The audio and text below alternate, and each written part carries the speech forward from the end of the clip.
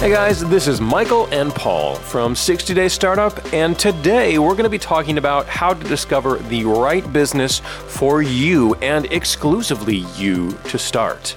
It's going to be great. Let's hit it.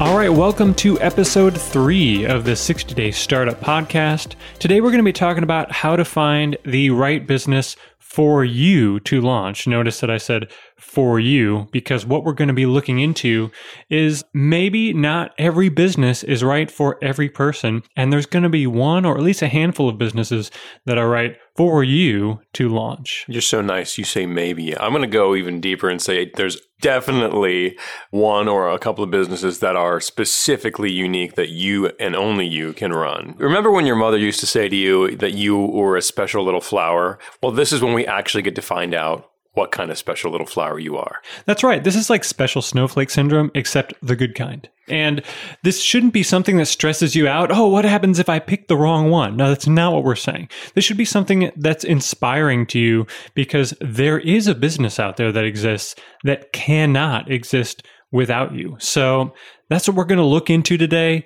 Let's figure out how to find it. And we have a number of exercises we're going to be running through to find all this information out. So before we dive in, it's going to be easier for you to follow along if you do have these worksheets in front of you, and you can go ahead and get those in the show notes at 60daystartup.com/podcast. That's 60daystartup, all letters.com/podcast. Let's dive in. Okay, so the majority of today's episode is going to be split up into 3 lessons that's going to help us find this business, or maybe a few options of businesses that are right for us. And those 3 lessons are, number 1, how to find the right business for you to start by discovering your hidden expertise. Yeah, the things that you have put in the time or the effort you understand way better than other people, you just might not yet be aware of your expertise. For sure.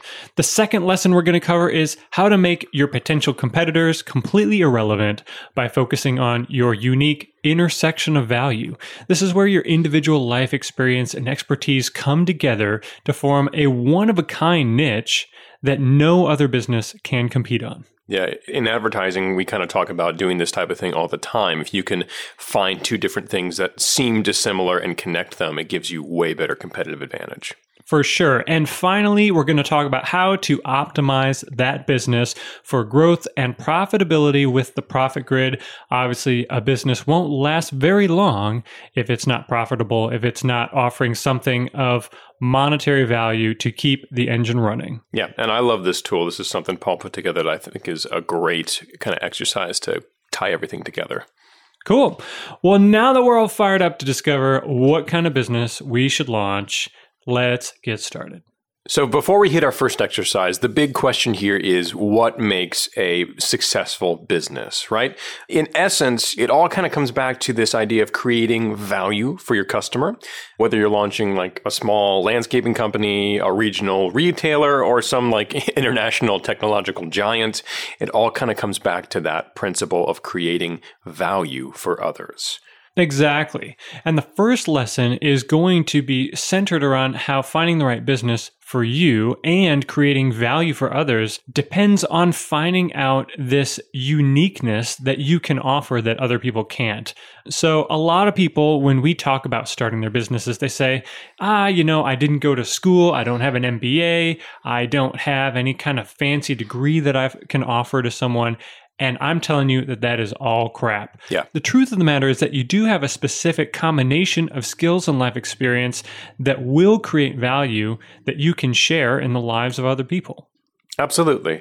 And often we find that instead of trying to follow in the path of what other people are doing, if you can look through and start trying to understand this hidden expertise, you can actually have more success. You can make more money by leaning into those benefits and those things that you have that are unique to you as well. So how do we find what those are, right? Why don't we just dive right into exercise 1 and talk about it? So exercise 1 is going to be discovering your hidden expertise. We have a worksheet for this? Yeah. Like I mentioned before, all the worksheets are going to be available in the show notes and on the site. That's at 60daystartup.com/podcast. And this exercise is called Discovering Your Hidden Expertise.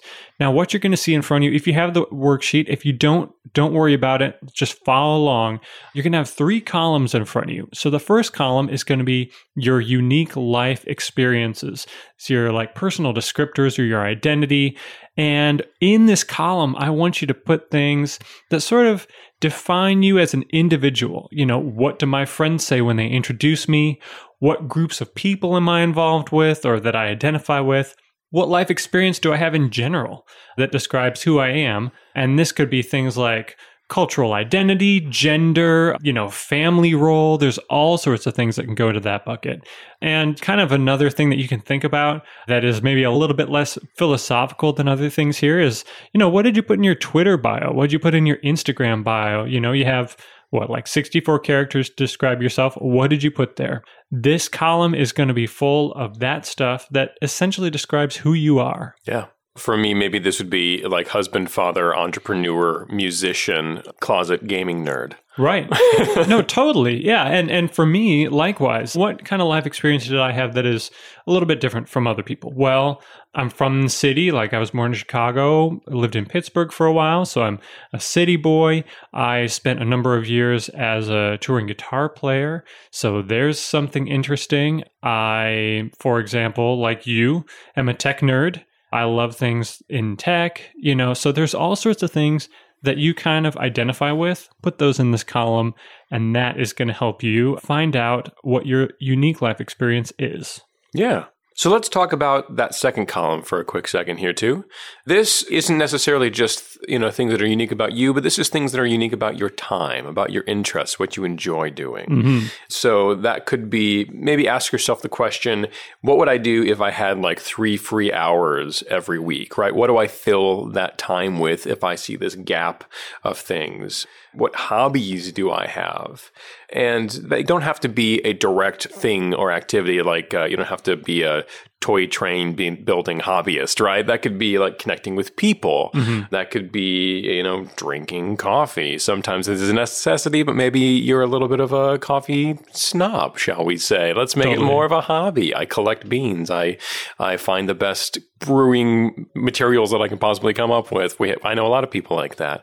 But these are all things that you are interested in and get you excited and amped up, but don't necessarily have to do with like you personally. Exactly. And one of the ways I like to think about this column is, there's different things in my life I know that I do that give me energy, and then there's things that take energy away from me. So sometimes as an introvert, being in large groups of people takes energy away from me, but being by myself gives me energy. Maybe working on a piece of music gives me energy. Mm-hmm. So if something gives you energy or gets you fired up, it belongs in this column. And I think it's worth mentioning that it doesn't have to be all positive things. A problem that exists that really bugs you, maybe something surrounding environmentalism or animals or even a business problem, a productivity problem that exists that really bugs you should go in this column because it fires you up. It gets you motivated to do something. That's a great idea. I get real fired up hilariously to document processes. Mm-hmm. A strange thing to do, but it's definitely something that I would drop in this column for me. For sure. And when we talk about sort of the genesis of both of our first companies, we can touch on how this kind of played into that as well. The final column here is the obvious one. Now, we didn't start with this one because this is where people often say, I don't have this. Right. But it's in there because it should play into what value you can offer others. So this is going to be where your technical skills, your educations, and your talents go. If you don't have formal education, that's totally okay. But chances are pretty good that you have some unique gifts that other people notice that maybe you know about yourself. If you're a human and you've lived on the planet Earth for a life, you have some of these skills. We just need to dig into them to find them. For sure. So if you're having trouble coming up with these off the top of your head, ask yourself some of these questions. What do my friends complain about that I find effortless? I know that in my life, that's been like math, doing math in my head. I have some friends that say like, what's wrong with you? Why did you just tell me the answer to that? I don't know. That's just something that happens, you know? So what do your friends complain about that you find effortless? What do your friends say that you're great at or ask for advice or help with? I can think of lots of examples for you on that. I know tons of people that come to you for advice on tech things, obviously marketing things.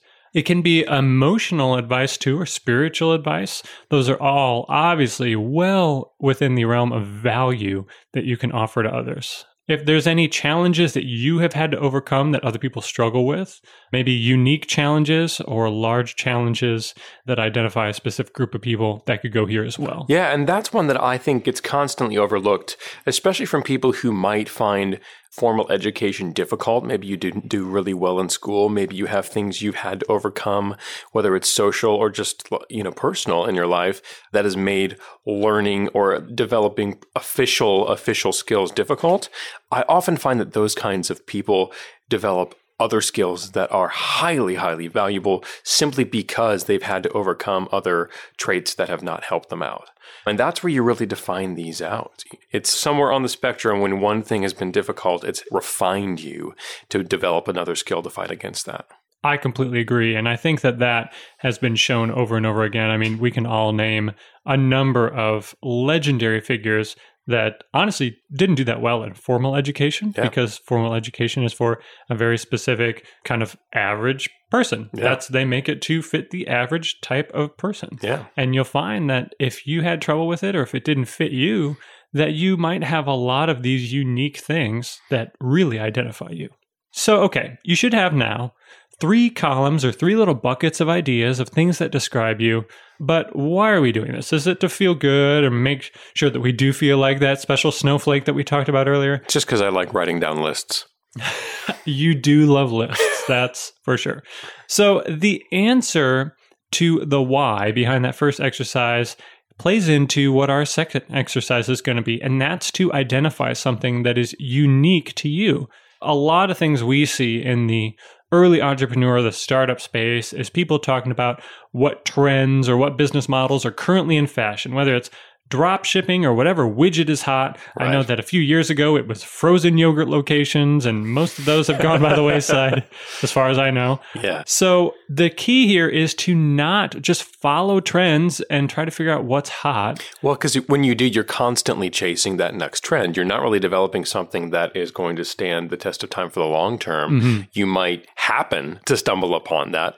But what we're trying to help design and develop is something that is unique to you, where you can already knock down that competition and will continue to exist. Right. I heard it put this way the other day, and I love this. So there's basically 3 eyes of people, contenders in any industry or niche that pops up. There's the innovators.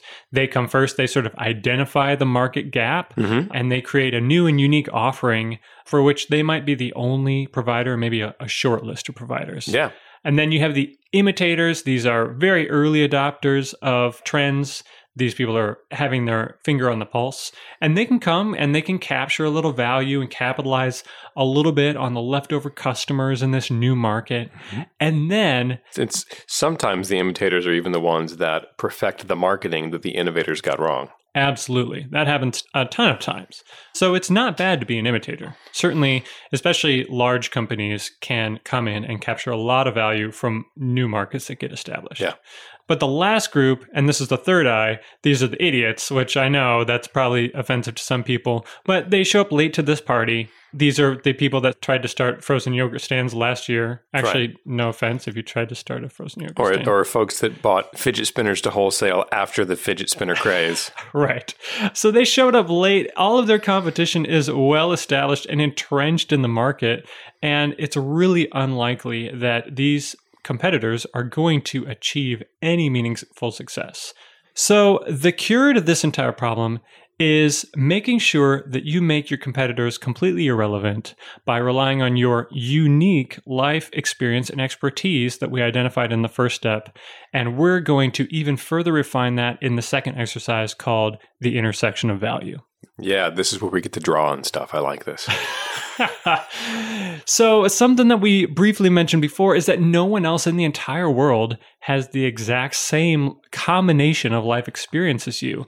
That means that there is singularly unique value that you can bring into the world that no one else can. Sure, maybe some people were born in Chicago like me. Maybe some people were touring musicians like me. But it's unlikely the more that I add into that equation. Born in Chicago, lived in Pittsburgh, touring musician, loves tech. Has a brother. Has a brother, decent at math, all these things that sort of identify me. The more that I turn into this personal niche, the less likely that there's even one other person out there that can live in that niche with me. Yeah. So when you create something using this framework, 3 magical things happen. Number 1, you immediately become the only qualified person to offer the solution that your business offers. After all, you're the only person in the world that has your unique life experience. Yeah, the kind of the second one here is that you create this unique market that might honestly be overlooked by some people because they don't have your perception. And it's probably not going to be overcrowded because you're starting from a place of understanding that you have of this life experience and these problems and that kind of thing. And so you might be able to kind of carve a niche without having to go with something big where everybody's fighting over pieces of it right now. Yeah. And the last thing here that happens when you do this is that you build empathy and trust with this niche of people that closely identify with you and your story. And a great example, I think, of this is how you got in to start the marketing agency, 12 South, if you want to just talk about that for a second. Sure, yeah. So I have a kind of a background in this type of direction too, where I found a number of things that were unique or different about my backstory and were able to start a business and launch a business because of that. I do have a music background. I was a singer-songwriter for a good long time. I also, when I wasn't doing that, was bouncing back and forth between agency jobs, learning skills like web design and marketing and video and development and that kind of thing. And together, those life experiences, interestingly enough, framed everything in a way where I went, oh my gosh, the thing that independent musicians just aren't getting good at and have to pay giant amounts of money to do well is marketing.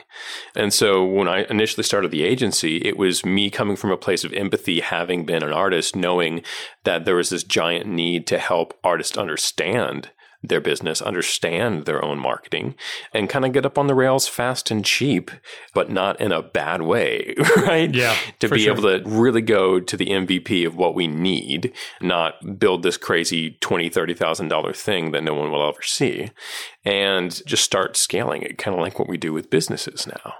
But that only happened and only came from my background because I had been there as an artist before. I had that empathetic idea. Granted, there were other companies out there trying to service artists from an agency standpoint, but I think honestly, we did well in our first couple of years as a business because we were the only company out there with artists at the helm. Yeah, that's awesome. That's awesome. So with that idea, let's look at this second exercise called the intersection of value.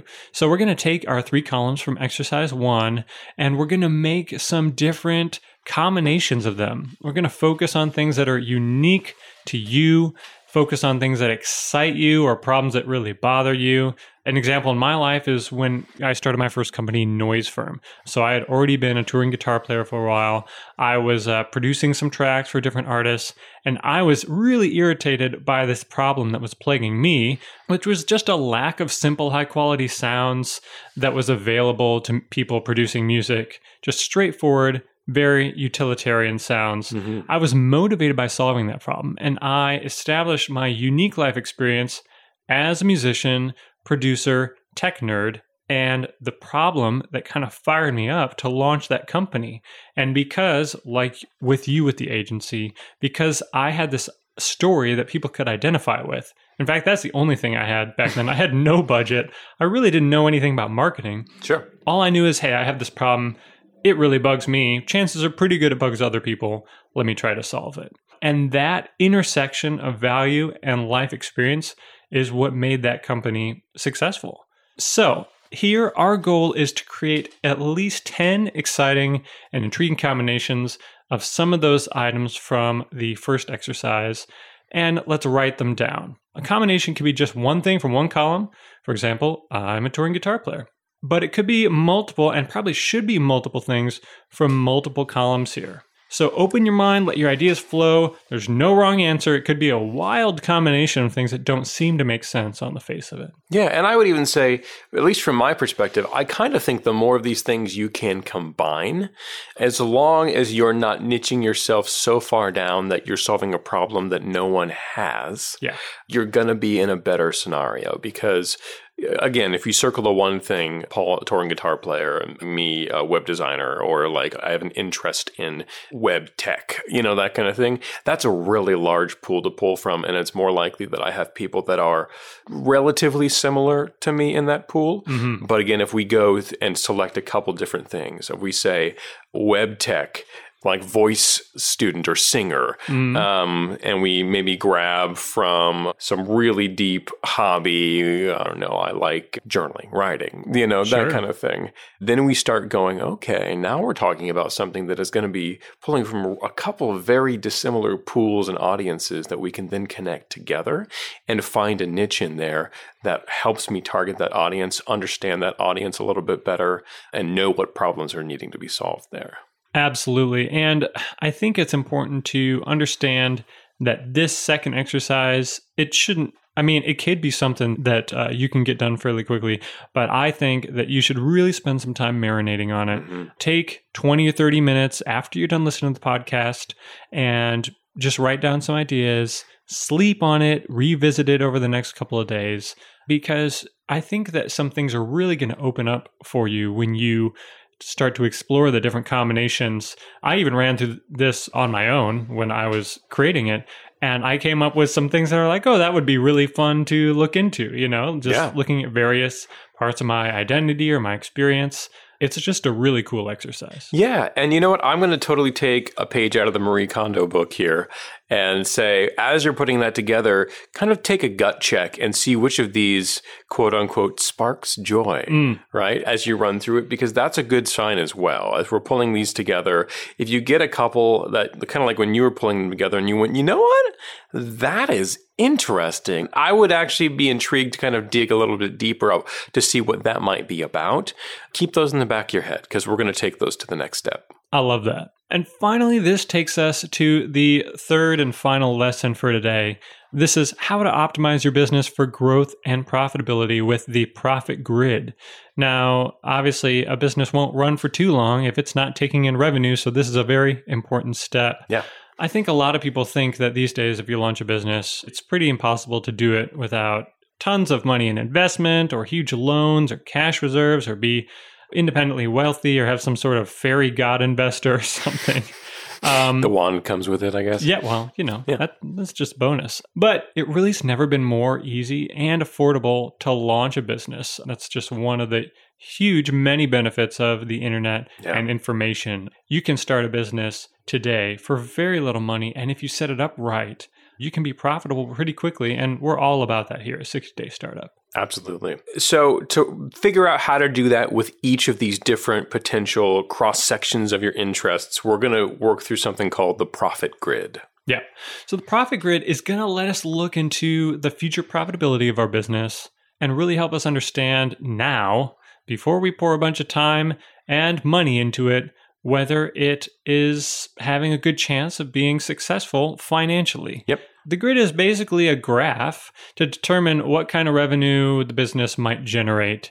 So if you have the worksheet in front of you, you can take a look. If you don't, just use your mind's eye and imagine what I'm talking about. Okay, I can see it. I can see it. I'm in the mood now. Yeah.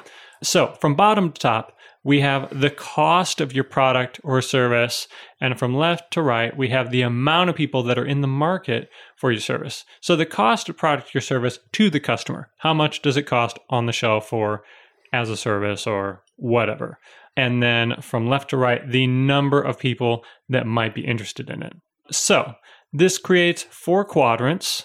In the top left, we have things that cost a ton of money, but also focus on a small niche of buyers. These are luxury items, exclusive items, things like Lamborghini and Tiffany, exclusive membership clubs, world-class instruction, consultation, stuff like that. Yes, these are going to be like super, super, super big things for the super rich. Right, for sure. They're not for everybody on purpose. Exactly. Right. So that would be the top left. That's the luxury quadrant.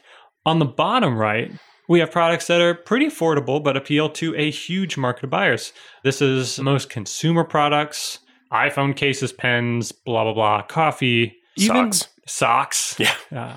Things that most everyone probably needs to or will purchase, but because of that have a very low cost and maybe a very difficult margin. For sure. Some other sort of digital services could fit in here too, like Netflix, certain kinds of books and music. So that could go in that category as well. Kind of consumer goods going down here. Absolutely. That's the bottom right. On the bottom left, we have what I'll call the danger zone. These are products that are low priced. Cue Kenny Loggins. Yeah.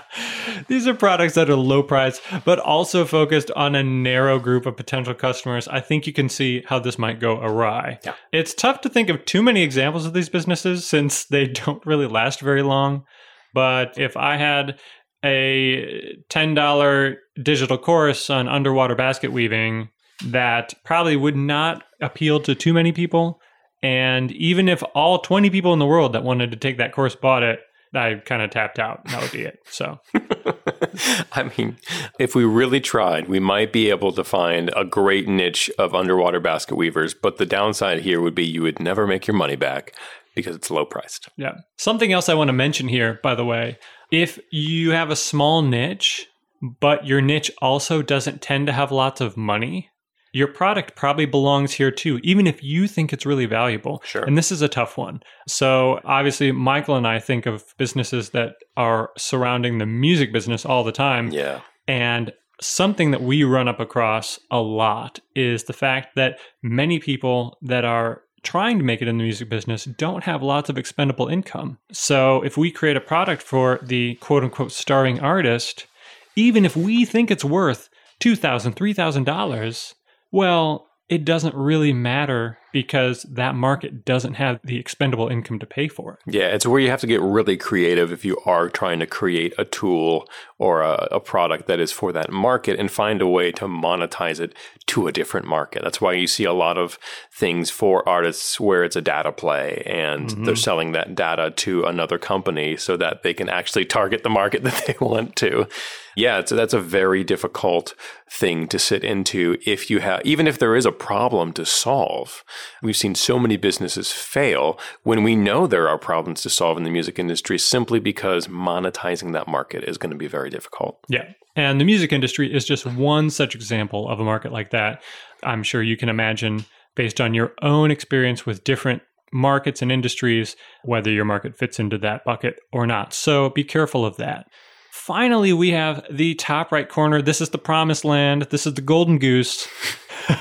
This is where the investor fairy lives? That's right. The fairy god investors living up here. They've set up shop. This is where your game-changing businesses are going to be because they're high-priced products and they serve a massive market of buyers. Some examples of this could be the iPhone. I think the base model is up to like $1,000 now. Yeah. And almost everyone I know carries an iPhone. Yeah. Universities like Harvard and Princeton, perhaps, you might think, oh, that really only caters to a small group of people. But the actual market that is trying to get there is pretty huge. So that might fall under that. Some competitors in this market exist because of just a market share. Sure. Comcast might be an example where they know they have a product that is relatively high priced. I know mine is. Yeah. And they know that their market is huge. I mean, these days, pretty much everyone sort of needs internet connectivity. But it's been a very mindful thing to do that, right? They've actively forced to pursue that size of a market to gain that much market share because they know they wanted to be in this quadrant. Right. Something to note about this particular quadrant is that it's a great goal to have your product be up here, but is a very tough quadrant to compete in because of the fact that you are going after large markets, which means inherently that you're not super niched. And if you do build a business that addresses this quadrant, chances are you're going to have to grow to be pretty big to make an ongoing dent in this market. Yeah. So let's take the list of ideas that you generated in the second exercise, the intersection of value exercise, and let's just place them in the different quadrants to which you think that they fit. Yeah, and when you're placing ideas on the grid, maybe consider what form the business might take. Maybe if you're offering, say, a product or a service or something that fits into something different. Product businesses, if you're not super familiar, we usually say those are comprised of either physical or digital goods. So in some scenarios, software could live in here. Mm-hmm. But the benefit of the product business is really that they offer more of a scalable solution than a service business does, because you can generally create that product and continue to sell it. But they tend to involve a heavier investment of time and money right at the front end to develop that product, right? Exactly. Scalability is a big benefit of product businesses. If Netflix had 1 million people sign up tomorrow, they could probably handle it, servers notwithstanding. Right. But that would not shut down their business from a logistical standpoint. Sure. By comparison, service businesses, they're essentially defined by the direct selling of your time, either in terms of labor or expertise. So the amazing thing about service business is that you can kind of get started right away. Yeah. They're pretty quick and affordable to launch. However, since you're selling time or labor, they can be much more complex to scale. So compared to the Netflix example, let's take our agency as an example. Even if we had 20 clients come in the door tomorrow and say, we want to start marketing with you, that would be a problem. Sure. Because service businesses are not built to scale on a dime like that, exponentially at a moment's notice. That would require, with most service businesses that I can think of, the acquiring of more people, of more human capital, and that is complex. Yeah. At any point, either a product or a service business is going to have to scale people. It just depends what's the thing you have to scale first. In product businesses, it might be technology and partners, but in service businesses, it's almost 100% of the time going to be people that you first have to scale. And that gets exponentially more complex the more people you add to it. Right. And that's not to necessarily discourage you from starting a service business, because we know lots of very successful service businesses. Yeah. In fact, the agency is a successful service business. So it's certainly a great model to get started with. It's just something to think about as you're looking at these ideas on your grid and understanding what the future growth, what the future profitability and the direction of that growth might be based upon the potential cost or price of the product or service and what audience it sits to, right? If this is a high-priced service and I'm serving a large amount of people, okay, is it actually priced high enough that I'm going to be able to scale my people up large enough to be able to serve the people that this might demand, right? That's where you get the giants like Comcast and the amount of people that they employ. If it's a service and it's serving less people, is this in the top or the bottom of that grid, right? Is it priced to the point where I can actually afford to scale it? Or is it priced so small that it's really going to be a service business that's just me? And also, man, it might own my time because of that. Right. Absolutely. So once you're done with this exercise and putting your various businesses in the quadrants, look at what you have. Chances are pretty good that you'll have maybe a couple in each quadrant. And the ones you want to pay attention to are in that top left, that luxury quadrant, the bottom right, the mass market quadrant. And if you do have some in the top right, that golden goose quadrant, let's call it, that's amazing. But also be honest with yourself about what it would take to actually serve that business. Yeah. Those are the ones that, if you can find a way to get them off the ground and get them off the ground quickly, can be fantastic. But I also think set you up for a lot of work and potential failure. The top left and the bottom right are going to be much easier to get up on the grounds and get up on the rails quickly. Cool. So we finished up here. We now have a list of real businesses that you can start. And not only that, but these businesses, as we talked about in the beginning, are uniquely suited to your expertise and experience. And they need you to launch them in order to exist and bring value to the world. So let that motivate you to get started and launching right away. What we covered today is the 3 lessons we're going to go through. That's discovering your hidden expertise, we're talking about finding the combination of that expertise that makes you unique with the intersection of value. And finally, talking about how we can build our business for growth and plan for profitability with the Profit Grid. These 3 things should help you identify your best one or maybe a couple businesses to start exploring and get started right away. Yeah. As always, thanks for joining us. If you guys have thoughts or questions or want to hit Paul or I up, we're available on Facebook and Twitter at 60 Day Startup. All of the resources we talked about on the show are available on our website, and they're linked in the show notes at 60daystartup.com/podcast. And you know what? If you dug what you heard today, make sure to give us a rating and a review over on Apple Podcasts. It helps us reach more people so we can help more entrepreneurs grow their businesses. Thank you for listening, and we will see you next time on 60 Day Startup.